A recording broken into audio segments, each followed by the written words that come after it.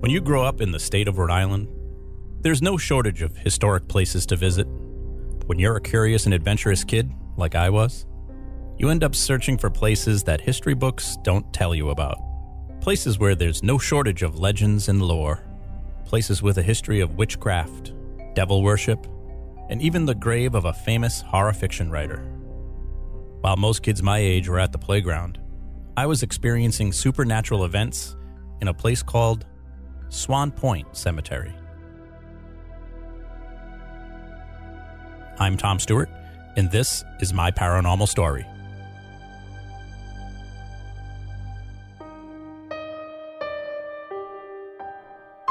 Before I start this episode, I want to thank you for listening. This podcast only exists because of supporters like you. But unfortunately, podcasts do cost money.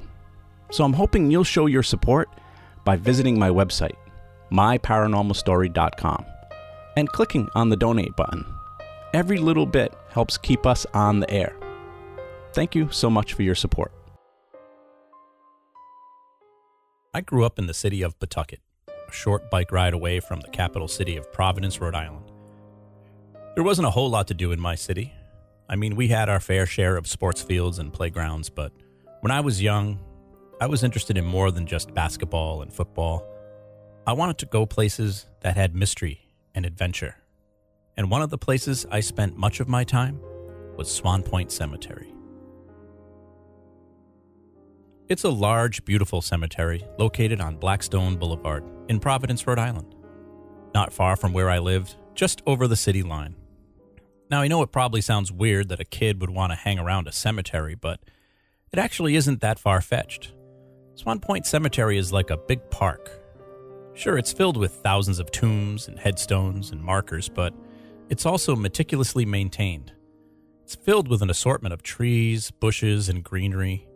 On any given day, you'll see people walking, jogging, or riding their bikes through the cemetery. People come to meditate, lie in the sun, or just be around nature.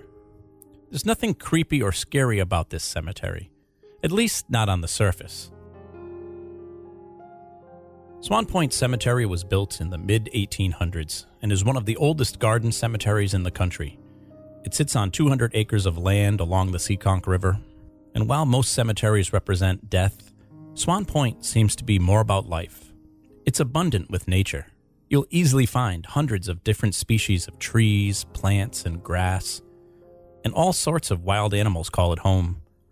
There's a pond near the center that is filled with fish, turtles, and tadpoles, and a fountain that attracts birds, butterflies, and people looking to meditate. Along the back edge of the cemetery, over by the river, nature thrives with all sorts of wildlife. It's easy to forget you're in a cemetery. Even the graves are beautiful. As you make your way through the tiny winding roads, you'll see dozens of impressively carved stone structures, statues, and architecture. Over the years, they've built gazebos, ravines, and winding stone staircases, and some of the tombs are large and elaborate.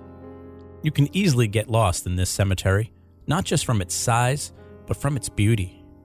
It's hard to imagine that this place has a dark side, but boy does it, if you know where to look.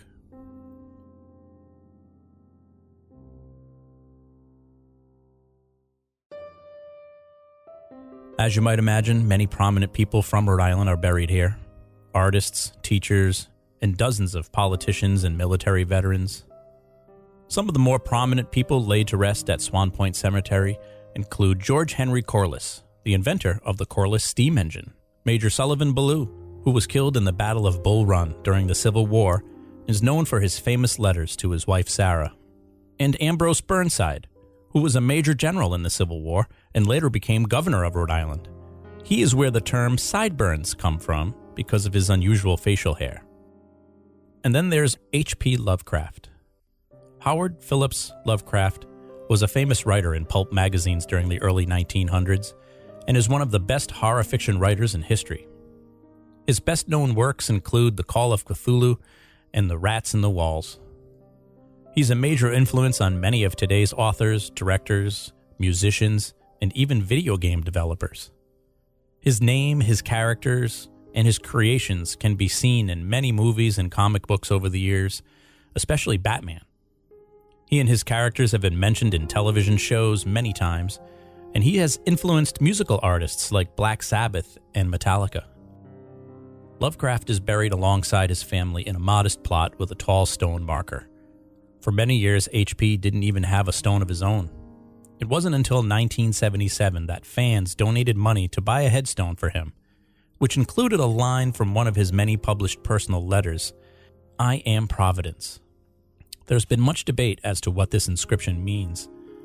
Lovecraft was born and died in Providence, and although he spent time traveling the country, he always felt he did his best work while living in Providence. So some believe the line is meant as a token of affection for his city. But others would argue, including me, that it has a deeper meaning. Lovecraft, through his writings, sort of created his own supernatural world, perhaps by design. His characters and ideas seem so alive that many of his fans believe they're based on real events.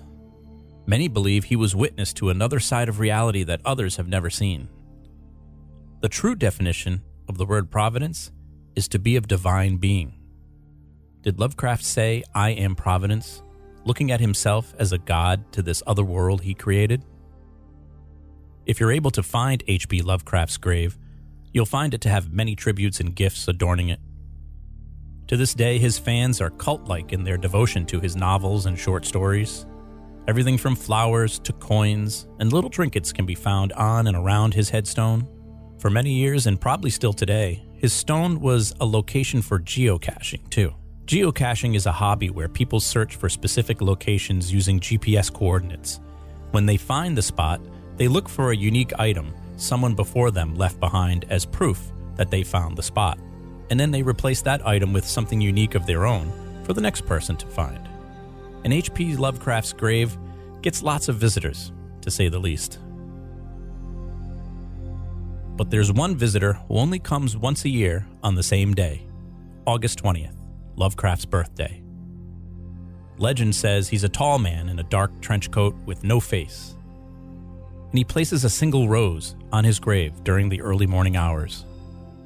Some people have claimed to see him. Some have even claimed to have photos of him walking away from the grave, but no one is sure who he is or why he does it.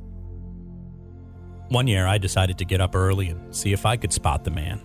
I was probably about 15 years old, and I left the house early, like 7 a.m. on August 20th, and rode my bike to the cemetery.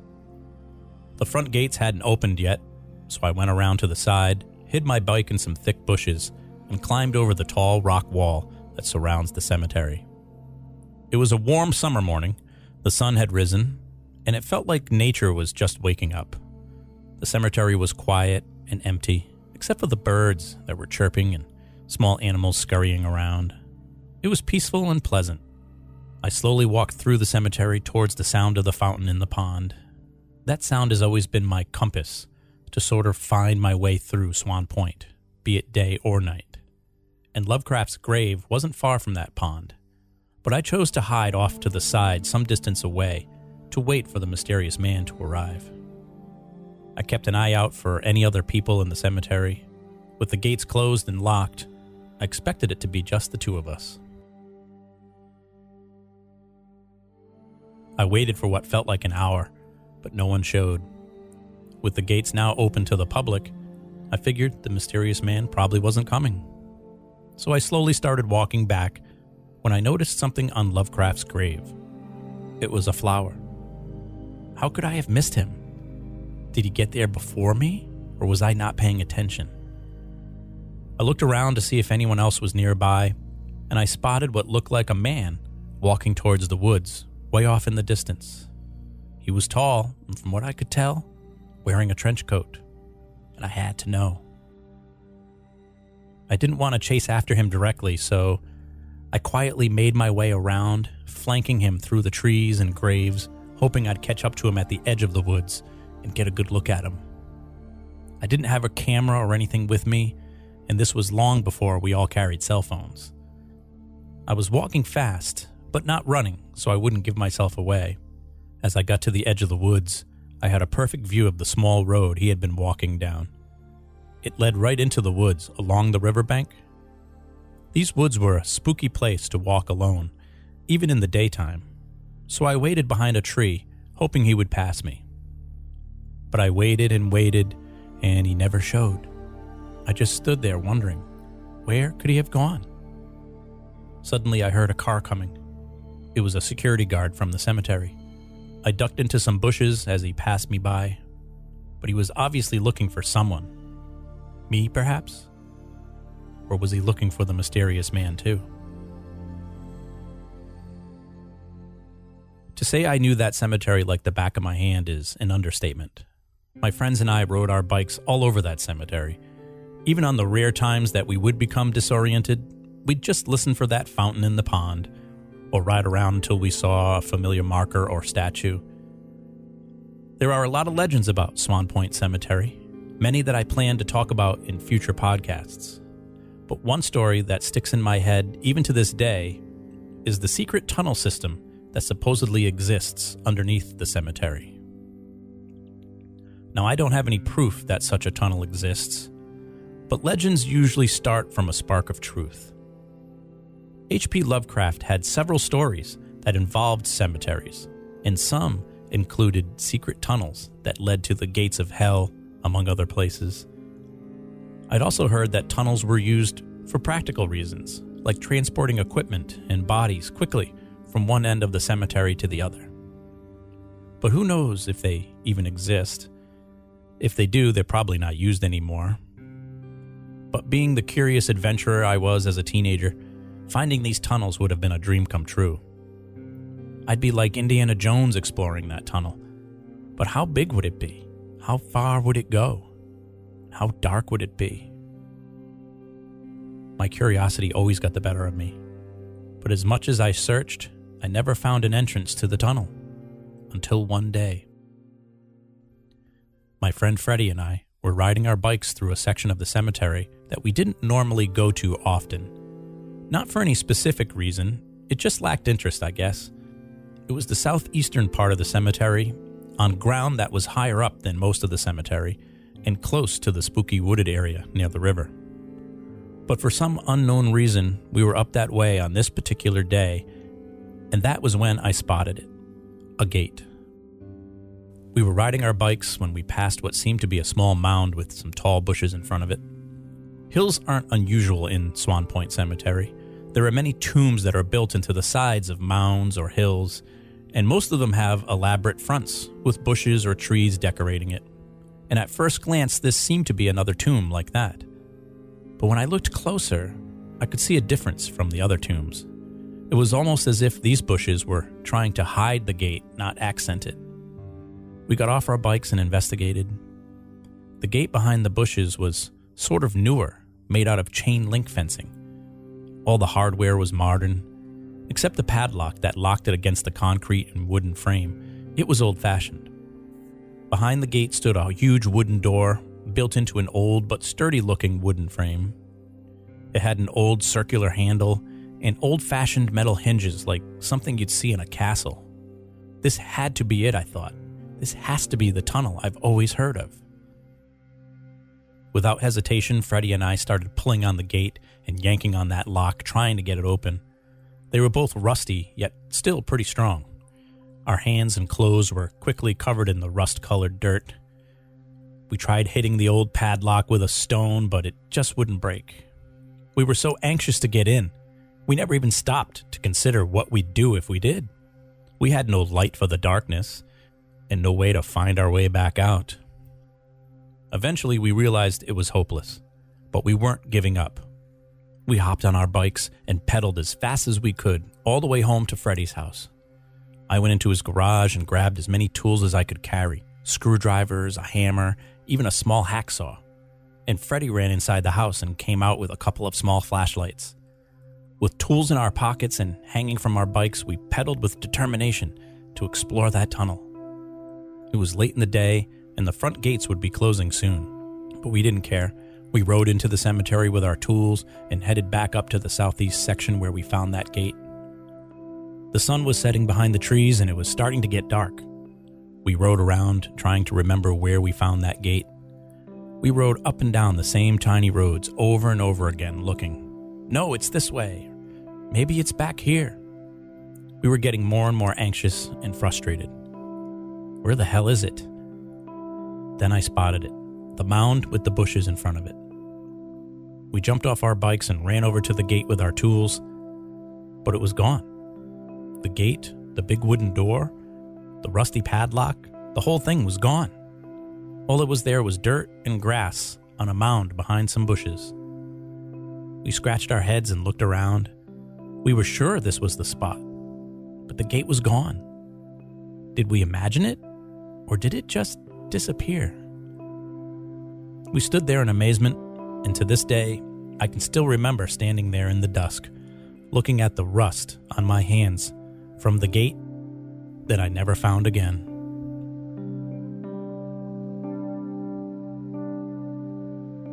There are a lot of stories and legends about Swan Point Cemetery, and next week on part 2, I can't wait to tell you about the history of witchcraft in the cemetery, a specific tomb that was used for devil worship, and how the cemetery used to call me to it. Sometimes it still does. Next week on My Paranormal Story.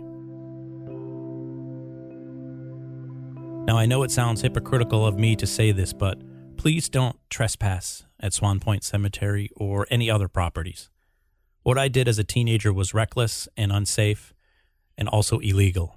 Please obey the rules and etiquette of the owners of Swan Point and obey all laws when investigating the paranormal. My Paranormal Story is written, produced, and narrated by me, Tom Stewart. Music from this episode courtesy of Kevin MacLeod at Incompetech.com. My Paranormal Story is based on real-life events experienced by me. So please subscribe or follow me for updates on Facebook or Instagram. Just search for My Paranormal Story. Feel free to leave feedback or comments about any of my stories, or if you want, tell me your story. I'd love to hear it. You can email me at myparanormalstorypodcast@gmail.com. Thanks for listening. I'm Tom Stewart, and this is My Paranormal Story.